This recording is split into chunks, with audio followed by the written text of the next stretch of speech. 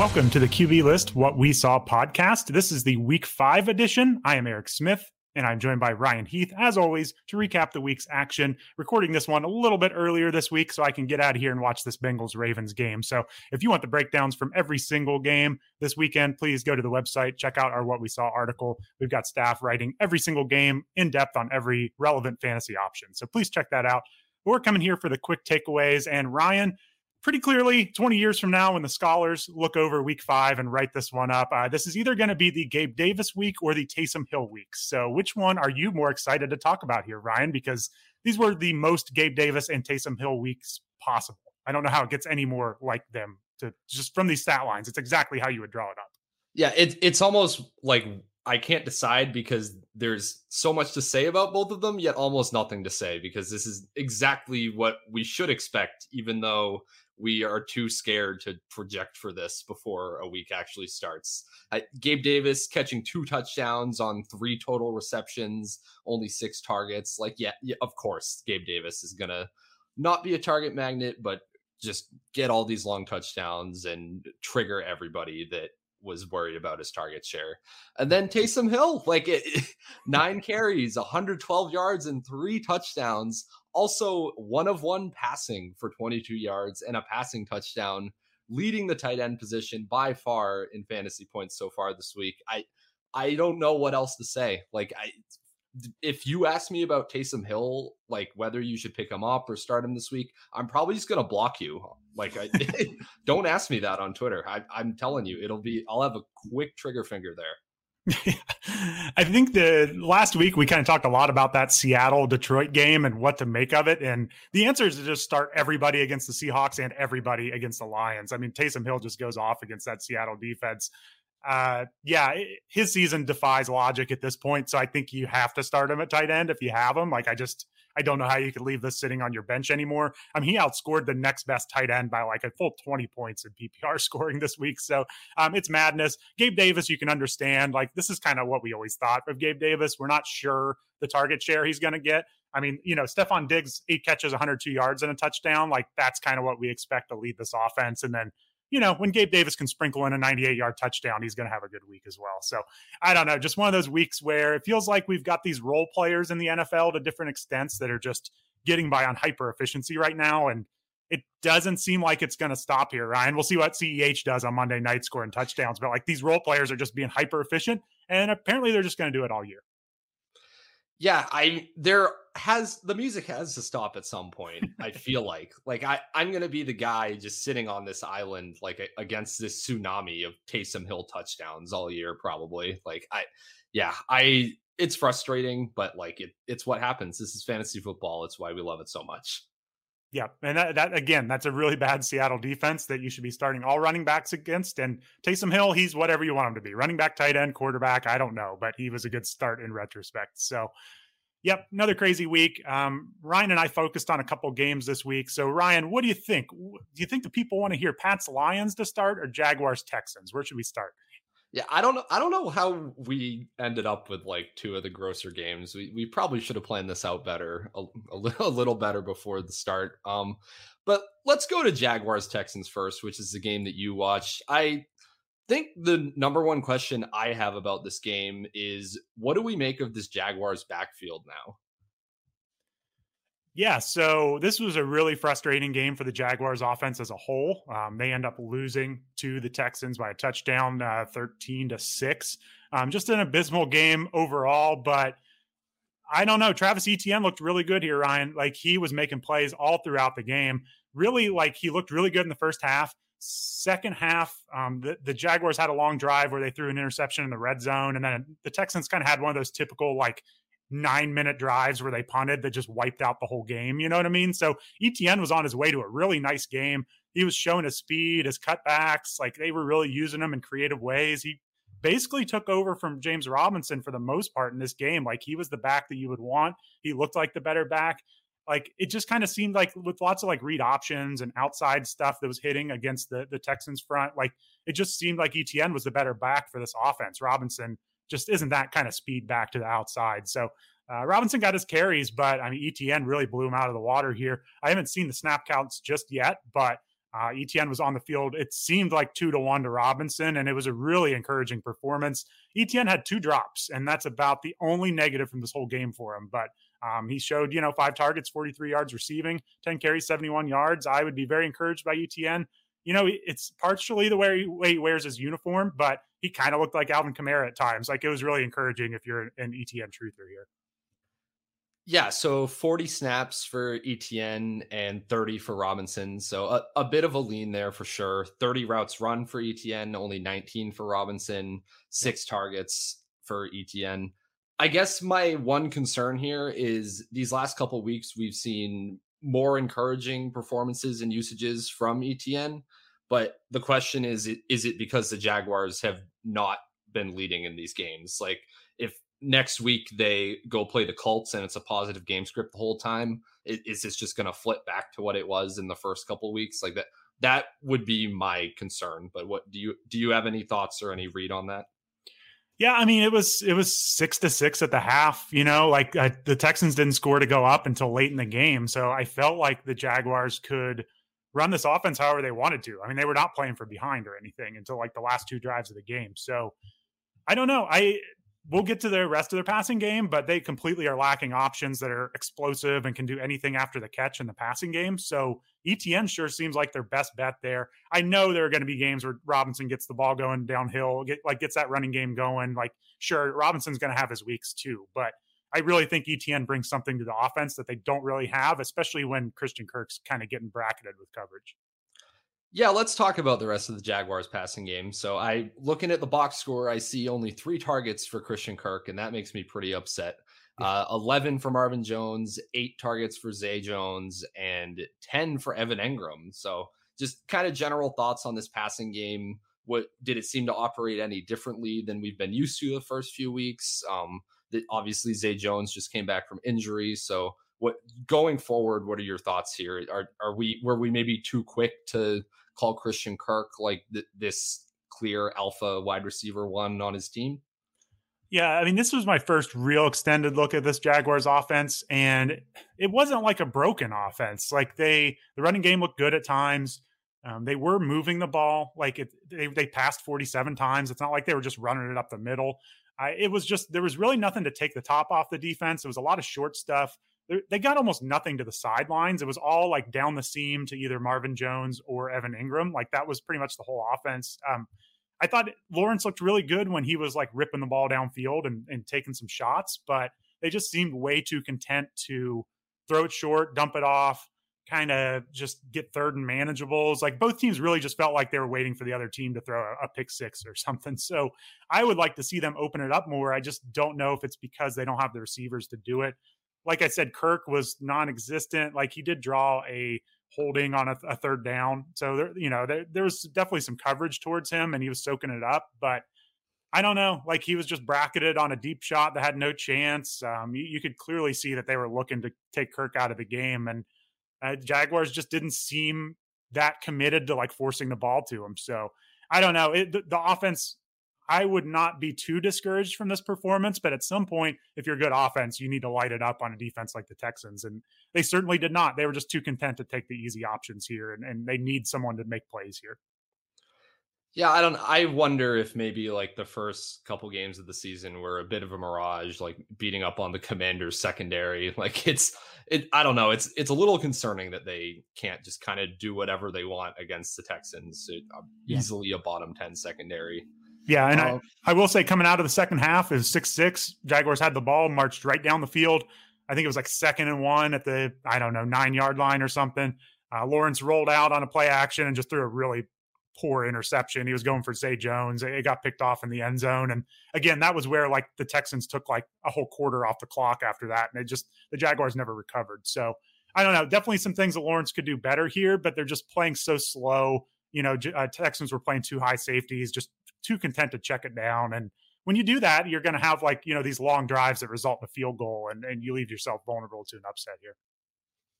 All right. Well, let's move over to the Texans. And I guess quickly we can talk about the backfield. Maybe we don't need to talk about the Texans backfield anymore after this week, because it seems pretty clear that this is just the Dameon Pierce show. Ran more routes, had more targets than Rex Burkhead, 26 carries. Are we just done with this? Were the Dameon Pierce doubters just wrong? Am I taking the L? Yeah, I mean, he definitely dominated this backfield. So yes, I think so. It's kind of like anything when it's a running back on a poor offense. Like Dameon Pierce, 26 carries, 99 yards and a touchdown, 3 catches for 14. Like he got his touchdown very late in this game. If they're not tied 6-6 in the fourth quarter, does he get that kind of workload? I don't think so. But Pierce looks really good. I mean, he is a physical runner. Early on, they're just kind of running him into the line like a battering ram, but things started to open up later on. He's breaking tackles. He's, catching the ball in the passing game too. So yeah, it's his backfield. I mean, Burkhead looked fine when he was in the game. So it's not like Burkhead's just giving this away. He had a swing pass, looked kind of good. Converted a first down on a long third down run. But yeah, they've clearly given this to Pierce. He's breaking tackles. He's fighting for yards. He's doing really everything they can. So he dropped like an easy check down. Like that was the only knock on Pierce this game. So yes, he looks really good. He's taken over this backfield. But again, like kind of like we say about some of these running backs, like it was still 99 yards and a touchdown. Like it's not like this was this could have been a smash spot, and that's not the biggest outcome you could get, I think, here. So just be a little cautious going forward. It's still the Texans offense. Yeah, and that's where I was heading to next. It's a good thing that Dameon Pierce is taking over this backfield, because Davis Mills is just not getting it done with this offense. Going into the week, he was close to the bottom of like every passing efficiency stat that you could find. From watching him, does that check out? Like, does it seem like he's this hidden gem that we were kind of hyping him up to be in the offseason, or has he just kind of turned back into a pumpkin? Yeah, I think so. I mean, I watched a few of their games last year, and he looked better last year than what I saw today, where they were taking more shots downfield. He seemed a little confident. Like today, it was all short stuff, all running the ball, just kind of like not even giving him a chance on third downs where they run up the middle on third and long, you know what I mean? And then just kick a field goal. Like they really did not give him a lot of opportunities to do a whole lot here. And, like there was a huge roughing the passer call on the Jaguars on the Texans go-ahead drive for a touchdown. It was actually their number 1 overall pick, Trayvon Walker. He jumped off sides and then drew an inexcusable roughing the passer call. Like that kept this game-winning drive going. It was 3rd and 20 at the time, and Mills was clearly just going to check it down and punt. So that's basically the offense they were running. It was the run the ball, check down, punt, play field position offense. Even Brandon Cooks, all of his looks were short, close to the line of scrimmage. He was not getting deep shots. So outside of Nico Collins making a really nice grab on a well underthrown ball from Mills, like that was the explosive play from the passing game. So yeah, did not see much at all from Mills here. Great. Well, I can stop pretending like Davis Mills is a sneaky DFS play every week, I guess. And yeah, that'll make my life a little bit easier every Saturday night, I think. Yeah, for sure. He's going to need to be way behind and just chucking the ball here. So you can cross him off the list. All right. Well, let's move on to the game that I watched. I watched Pats Lions. Very good day for me as a Patriots fan. This is you can probably tell this is the most upbeat I've been on one of these What We Saw podcasts for a little bit.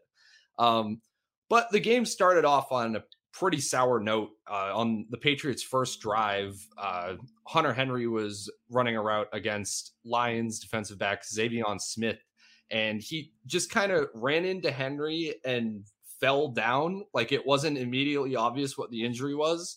And then you look up and the ambulance is on the field, and there's a huge crowd of Lions players.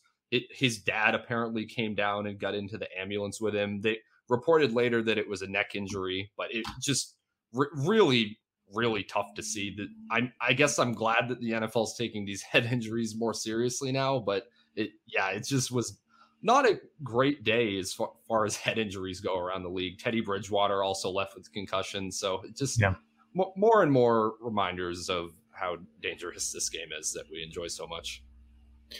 Yeah, I am glad that they seem to be recommitting to actually enforcing this policy, but it's tough to see, even if you enforce the policy. Like you said, it's a dangerous game. So I hope he's doing all right. That's a tough way to start off a game for the rest of the team too. Just, I can't imagine going out there and hitting people and playing hard after seeing a teammate go through that. So I hope he's doing all right. Yeah, for sure. And then he was not the only defensive back that the Lions lost to injury. By my count, there were three more at different points in the game that were coming off and going to the sideline. So it was definitely an opportunity that the Pats should have taken advantage of, and by and large, they did. I mean, really, the bigger story for fantasy is probably the running backs. So the Pats came out seemingly very committed to the run. They're running on every first and second down, and kind of putting Bailey Zappi into the position where he has to convert like a third and long, but he was actually doing it a decent amount of the time. They were moving the ball. The first couple drives, they were doing their usual thing where Damian Harris takes a full drive, then Ramondre Stevenson takes a full drive. But then Damian Harris left the game fairly early on, and it was the Ramondre Stevenson show from there on. He, even before Harris left, Ramondre got loose for like a nice 50-yard run. Easily could have been a touchdown, but he tripped a little bit. And then, of course, Harris checks back in the red zone on that same drive. But right. Ultimately, he left the game shortly after that, and Ramondre got to do his thing. I would say that overall, the offense seemed to work better after Harris came out. And not because that's anything against Damian Harris, but it seemed like it made the team less eager to run up the middle on 1st and 10 on every single set of downs. That like they were actually throwing a little bit. They would get Ramondre in space, run some screens. It forced them to mix it up more, and I think it was good. Yeah. So I would hope that even if Harris is back healthy next week, which we have no idea about, that maybe this causes like an offensive philosophy shift, and maybe Ramondre is even more usable than he has been. So did this Lions defense look just as much like the unit that we just need to play everybody against? I mean, 25 for 161 for Stevenson. Like, he's had some good weeks, and I don't think that's a shocker that he put that up. But I mean, yeah, we're anyone with a pulse, I think, at running back, we're playing against the Lions. Yeah, they looked exactly how you would expect. It's yeah, it's not between them and the Seahawks, it's hard to tell which defense is worse, honestly. Yeah.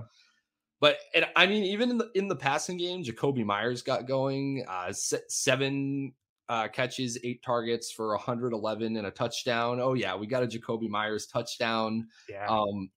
And I mean, Bailey Zappi was playing really well.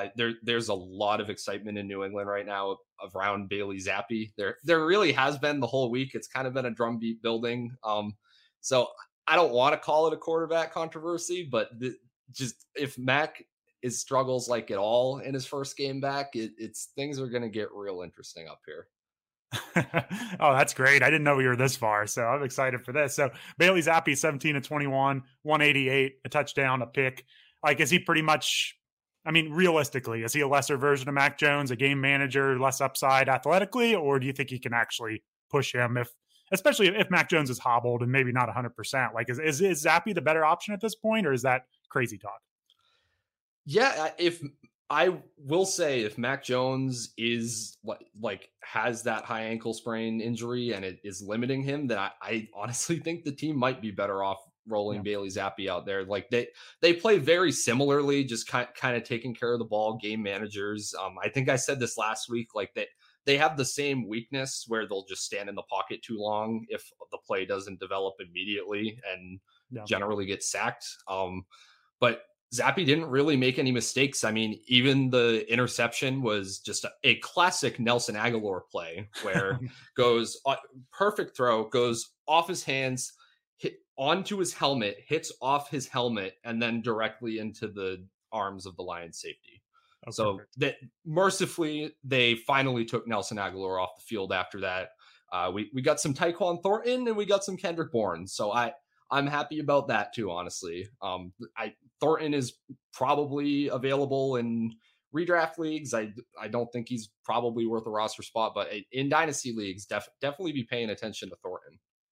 Yeah, I mean, Aguilar only played 6 snaps. Thornton played 26. Thornton ran 14 routes. That's more than Devontae Parker. So, yeah, I guess you got something going there. We'll see. Definitely a dynasty league look, though, at this point. But Hunter Henry looks like with Jonnu Smith out, he's getting all the snaps. He had 5 targets, which second on the team. So maybe Hunter Henry's a little bit on the map here. I mean, tight end's pretty gross right now.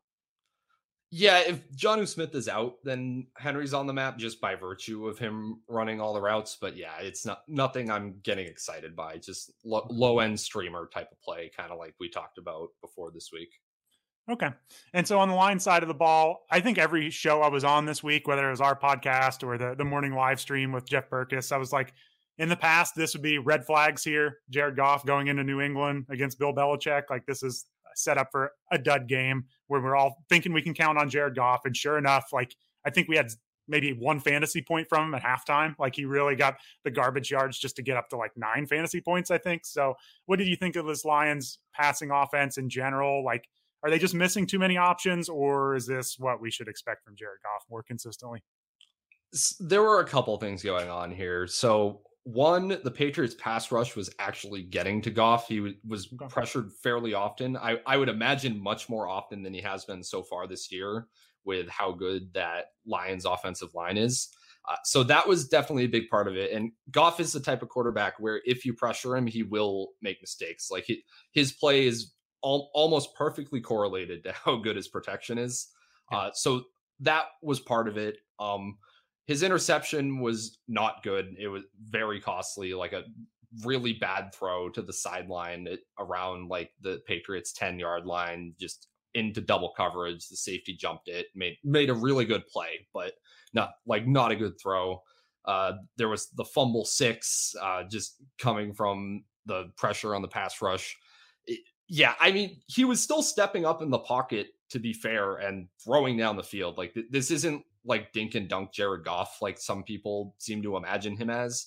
Yeah. So I think he's still viable for fantasy, but we would want to make sure that it's not a pass rush that is going to get to him too much. Because I think that's really just the very binary nature of Jared Goff is if he's protected, great. If he's not, watch out.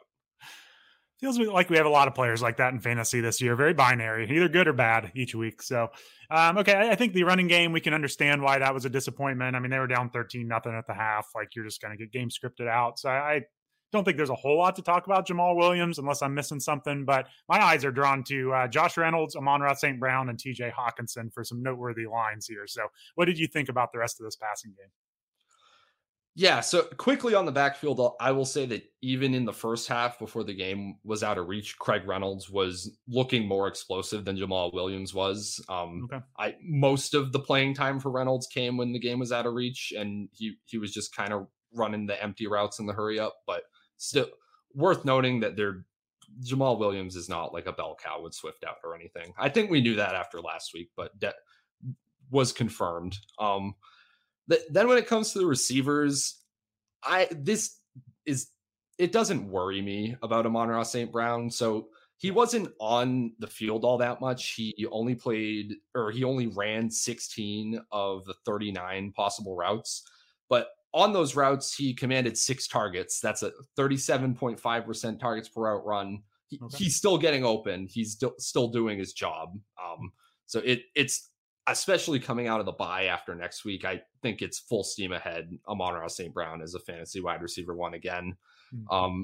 And Reynolds did get hurt at the very end of the game after a jump ball. So they said it was a knee injury, but we may or may not hear anything about that because of the bye. But just be aware that if you've been streaming Josh Reynolds the last couple of weeks, it's probably over for you.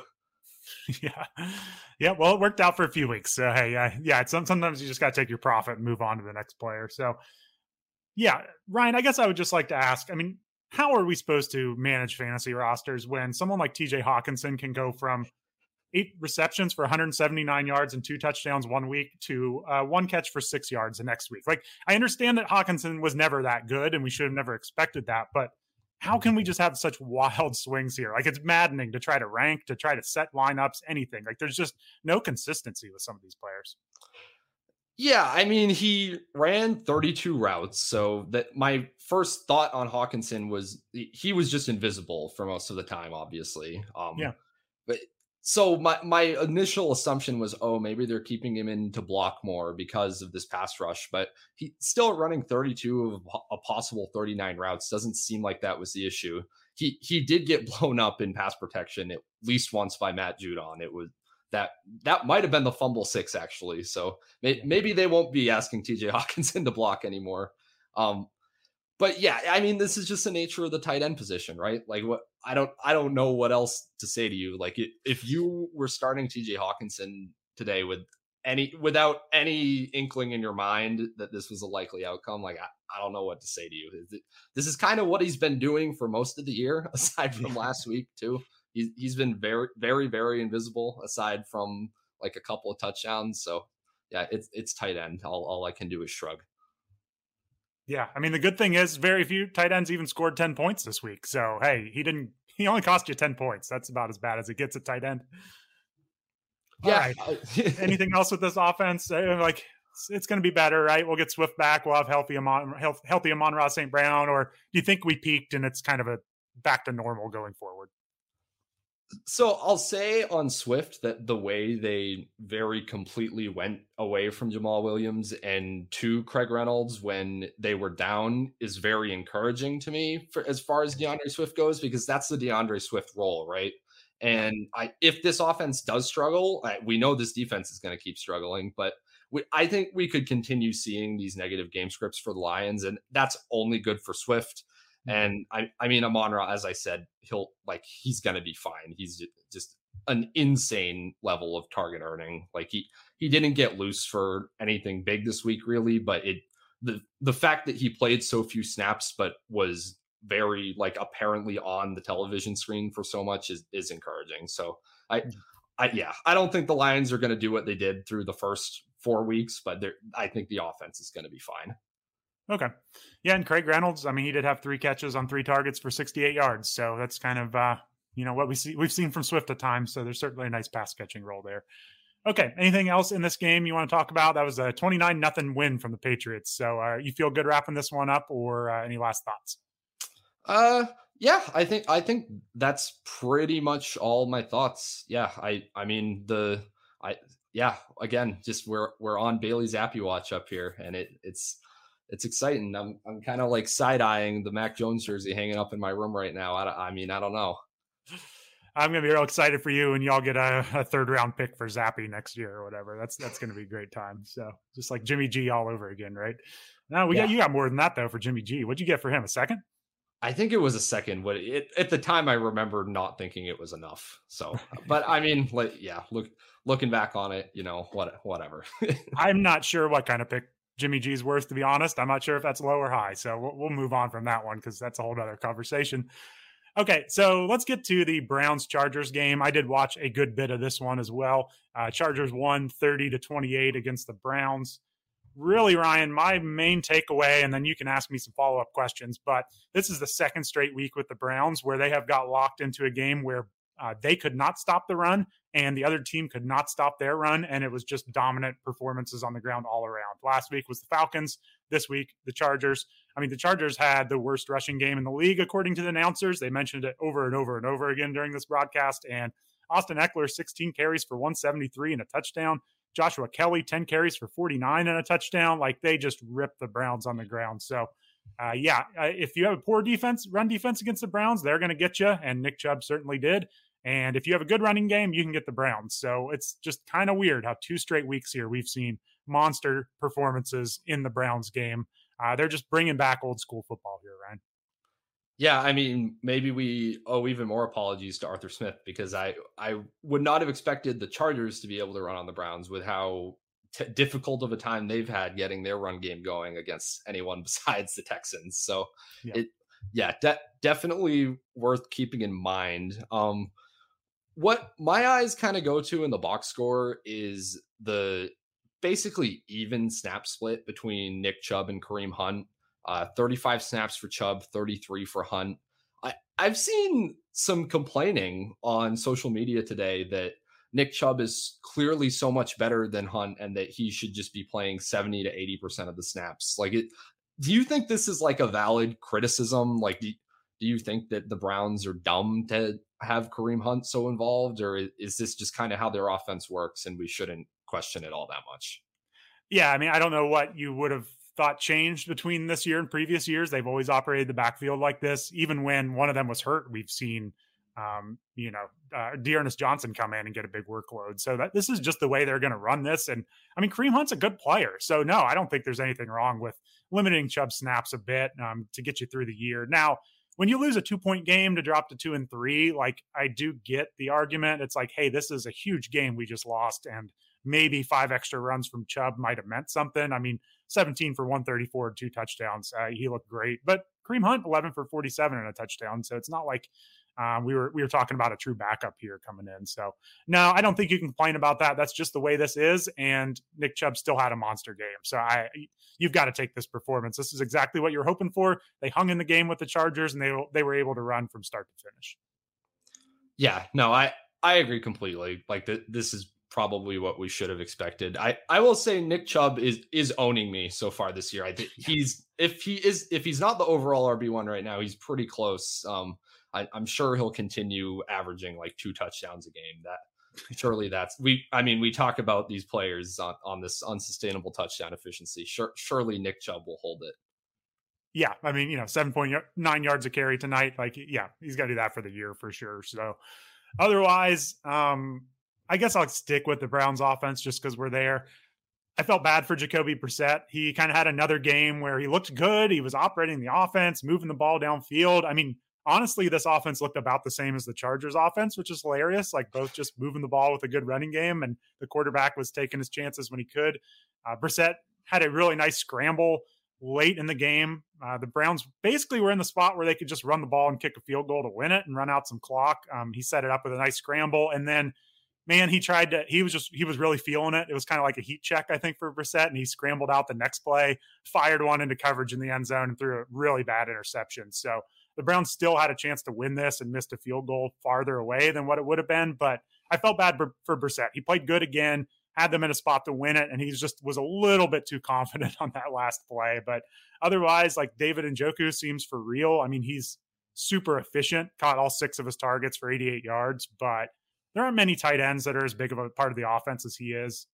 Amari Cooper looked good, and even Donovan Peoples-Jones, 7 targets, 4 for 50. Like those were the 3 clear pass catchers in this game. So I don't know. I was encouraged by the passing game from the Browns. It was a shame to see them lose this one because they had several opportunities to win this one.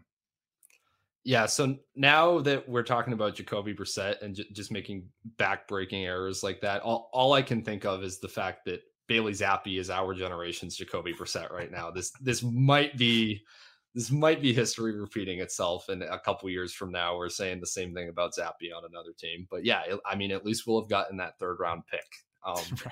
Right. Looking at the Chargers pass catchers, are we just done playing anybody that isn't Mike Williams or Keenan Allen when he comes back? Like, I feel this is super anecdotal. I haven't watched like a full Chargers game yet this year, but it feels like all that Josh Palmer does is get targeted like around the end zone, but it's always balls that he has no chance of catching. Like it always like hits the defender in the back or something. Like, am I crazy or am I just being tortured by visions of Josh Palmer not reeling in touchdowns?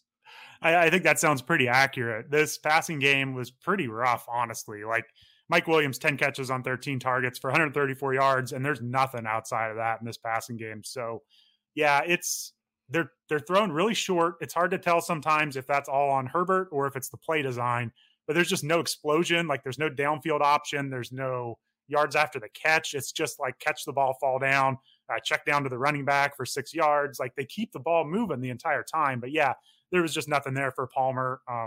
On deep balls. I mean, he had a long of 9 yards on the day, so that tells you how Josh Palmer's day went. So yeah, there's nothing to excite me here other than the running backs and other than Mike Williams. And even Williams, man, it's just all contested catch stuff, and it's a difficult 10 for 134. You know what I mean? It's not like Justin Jefferson getting open for just big open spaces. Like Mike Williams earns every single one of those yards. So I am not real encouraged by this passing game right now. I know Keenan Allen coming back will help, but I just really think they need just an athlete to just kind of back off defenses a little bit. Yeah, and I mean that's really not Keenan Allen's strength either. Like he's the guy that's gonna get open underneath for 6 yards on every single play, but he's not exactly taking the top off of defenses. So Yep. Yeah, I mean, maybe this is just what we expect from the Chargers. It kills me too, though, because Justin Herbert had one of the most beautiful deep throws to what was it, Tyron Johnson just a week ago. Like we know he's still capable of it. It's very clearly something that the Chargers should be trying to do at the very least. But I don't know. Wait, what do I know? I'm hesitant to rack it up to the rib injury either, because he looked like Justin Herbert today, and they kind of operated their offense this way last year too. So, I mean, it just kind of confirms everything we saw last year. So yeah, it's just a lot of stuff to the running backs, and then Mike Williams. Even Gerald Everett disappeared in this one. I think we can probably lower him a little bit down our rankings. He'll have his weeks, but if they're going to keep feeding so much work to Eckler and even Josh Kelly to some extent, like that's just another option in Gerald Everett's way. Yeah, also worth remembering that Keenan Allen has only played one quarter this season too. So we could easily be seeing Gerald Everett disappear off the face of the earth once Allen's back. It's a lot of similar kind of like down the seam type of targets. So yeah, I'd be hesitant to play Everett once Allen's healthy. Yeah. And otherwise, it feels like it flip-flops every week, but it looked like it's Joshua Kelly's backfield behind Eckler this week. Played a healthy amount of snaps, was running routes, was getting the ball. And Joshua Kelly looked good. I mean, obviously the story is Austin Eckler, 16 carries, 173 yards and a touchdown. He also caught 4 for 26 and a touchdown. He looked great. He had a 71-yarder. He was breaking tackles. Like, Eckler looks awesome. A little bit efficient on just 16 carries, but still he looked good. But Joshua Kelly looked good. He was catching passes. He was breaking tackles. Like, I think Kelly's probably worth handcuffing at this point. We've lost a lot of good handcuffs this late in the year. We're kind of running out of exciting waiver options. So I don't know. I think I'd throw Kelly on some benches where I have an extra spot, because he got a nice workload today, and they just don't have options other than the running backs and Mike Williams right now. Yeah, I'd agree. It seems like Kelly's the clear number 2 here. The only other thing I want to point out, though, in this backfield is the goal line usage has not actually changed from what it was when we were really frustrated early in the season. There were still 3 goal line opportunities for the Chargers in this one, and Sony Michel got 2 and Josh Kelly got 1. So I don't know if we're going to see Austin Eckler like reclaim his red zone role. I mean, obviously he's been running hot on touchdowns because he's been busting off big plays these last couple of weeks, and he's the type of player that can do that. But I don't know that his outlook is actually all that different than it was when we were all complaining 3 weeks ago. Yeah, I think that's fair. And I would wrap this up by saying the Chargers are still the Chargers. There are a few things. I think it was a 4th and 1 where they gave a handoff to the fullback, Xander Horvath, on the old fullback dive where they got stuffed and turned it over on downs. You just love to see that on 4th and 1s. It really helps our case for going for it and being aggressive when you run horrible plays like that. And then at the end, they were aggressive again. They went for it on 4th down, basically gave the Browns the ball right back in field goal range at the very end of the game. Browns were only down 2, and the Browns missed a 54-yarder. Their rookie kicker, York, missed a couple in this game. So if not for the missed kick from Cade York, this would be probably 4th down decision-making, like analysis like you've never seen this week, looking into Brandon Staley. So I'm kind of glad the Chargers won, just so we don't have to have that talk all week. See, that's the whole point too, is we probably should be having that talk, but because they won, we're not. Like that's all that this is it's completely results based of how this discourse is set. But no, I think Brandon Staley honestly might just be a psyop. Like he was planted to try to set back analytics like 5 years, because it's pretty rough when he's like the most outspoken advocate of being aggressive on 4th down for an entire season, and then draws up plays like the fullback dive to Xander Horvath. Yeah.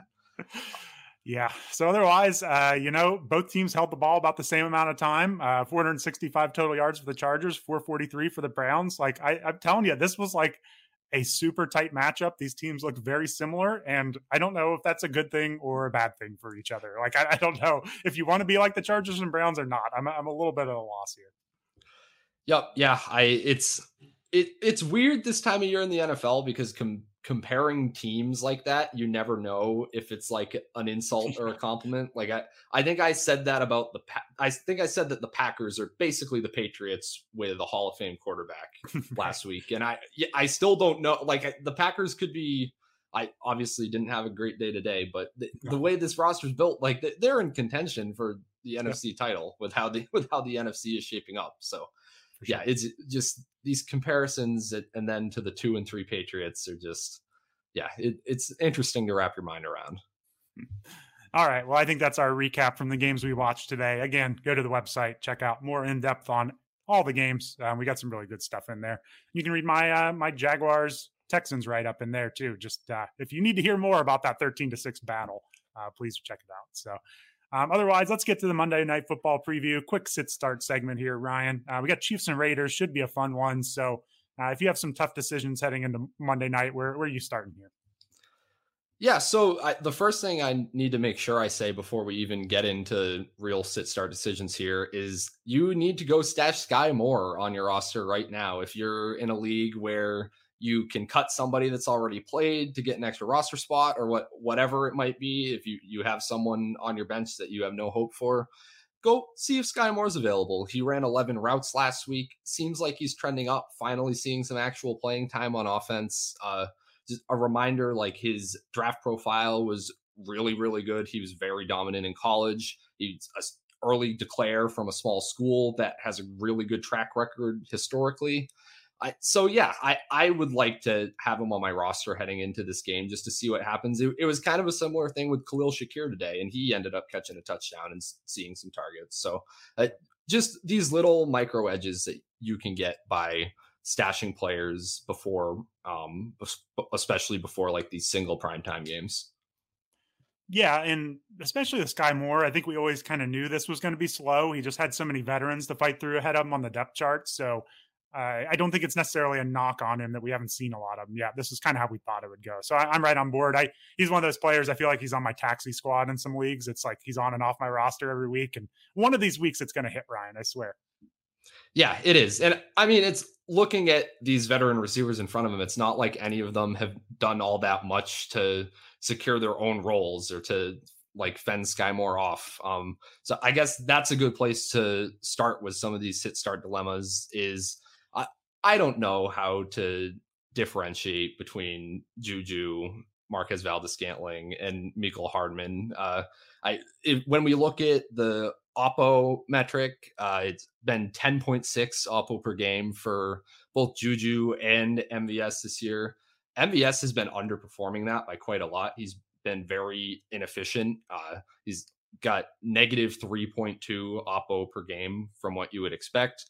Mecole Hardman's down at 6.5 Oppo per game, so I don't think he's anywhere on the starting radar. So yeah, as I said, this is kind of like we're really hoping for Sky Moore to come in here and make something happen in this receiving core. Yeah, it's hard for me to get excited at all about any of these guys. We've just seen so many of these receivers, both for the Chiefs and then MVS for the Packers, just kind of these empty air yards, like empty routes. Yeah, it's Juju and Travis Kelce and hopefully Sky Moore someday. Yeah, and I mean, I think I've said this before too. MVS isn't even getting like his empty air yards. He's not even getting targeted that deeply down the field. So I don't even know that there's that much upside with him. And that kind of shows in the sit start range of outcomes tool. I put Marquez Valdes-Scantling and Mac Hollins in together. So the break even point is at 13.4 fantasy points, where the tool thinks that MVS gives you a better chance of under 13 fantasy points, and Mac Hollins actually narrowly has the better ceiling if you need more than 13. I mean, that's obviously because we've seen a couple of blowups from Mac Hollins this year already, but I don't think that his target volume is as locked in as MVS's is. I would say MVS is like a very good bet for like 5 to 6 targets, whereas Hollins could see 2, and it wouldn't surprise me. So I think that's a decent way to think about it. MVS is a floor play now in 2022. Oh God. All right. Well, yeah. What do you think about, you mentioned Mac Hollins, Renfro looks like he's going to play. So what's that situation looking like to you this week? Is it a void, or do you think there's some maybe hidden value here? Yeah, I don't know if I'd call it hidden value because hidden implies it. I'm excited about it. So I'm not excited about it, but I do think Renfro is in play as like a low end flex. In PPR, he's averaged 11.5 oppo per game so far, compared to Mac Hollins' 10.4 oppo per game. So I mean, and Hollins did a lot of that when it wasn't Renfro on the field competing with him for targets. It was Keelan Cole in the slot, just running wind sprints. 0 targets for Keelan Cole last game, despite running most of the routes. So I think that just with the history of Renfro, especially last year being somewhat of a target magnet, I would bet on him to put up some production more so than Mac Hollins. Devontae Adams is obviously like the target black hole that is just sucking in all of the footballs and preventing anybody else from producing in most of these games. So yeah, not high expectations for either, but I would lean Renfro. Okay. Any last thoughts on this Monday night, or does that pretty much wrap up the tough decisions this week? It pretty much wraps it up. I mean, the backfields are surprisingly pretty clear right now. Like you're starting Josh Jacobs and Clyde Edwards-Helaire. I guess you're sticking him in your lineup and seeing if he can keep it up, because I mean, just the utilization for McKinnon or for Pacheco is not enough to where you're actually considering them over either CEH or Jacobs. So yeah, just got kind of linear. If you have either of those guys, you play them. All right. Well, yeah, sounds great. Again, just check out the website for the full What We Saw write-up. We've got Sit Start Tool. We've got the Oppo metric, all kinds of good stuff to help you with decisions. So we'll be here all year kind of going through those, giving you the quick takeaways. But yeah, otherwise, I think it was a little more fun of a week. We got to be a little more upbeat today, Ryan. So maybe not as many massive injuries as last week. So you always got to cross your fingers, but looks like for the most part, we're in good shape. So thanks for listening, everyone. We got our Waiver Wire podcast coming out here in a day or two.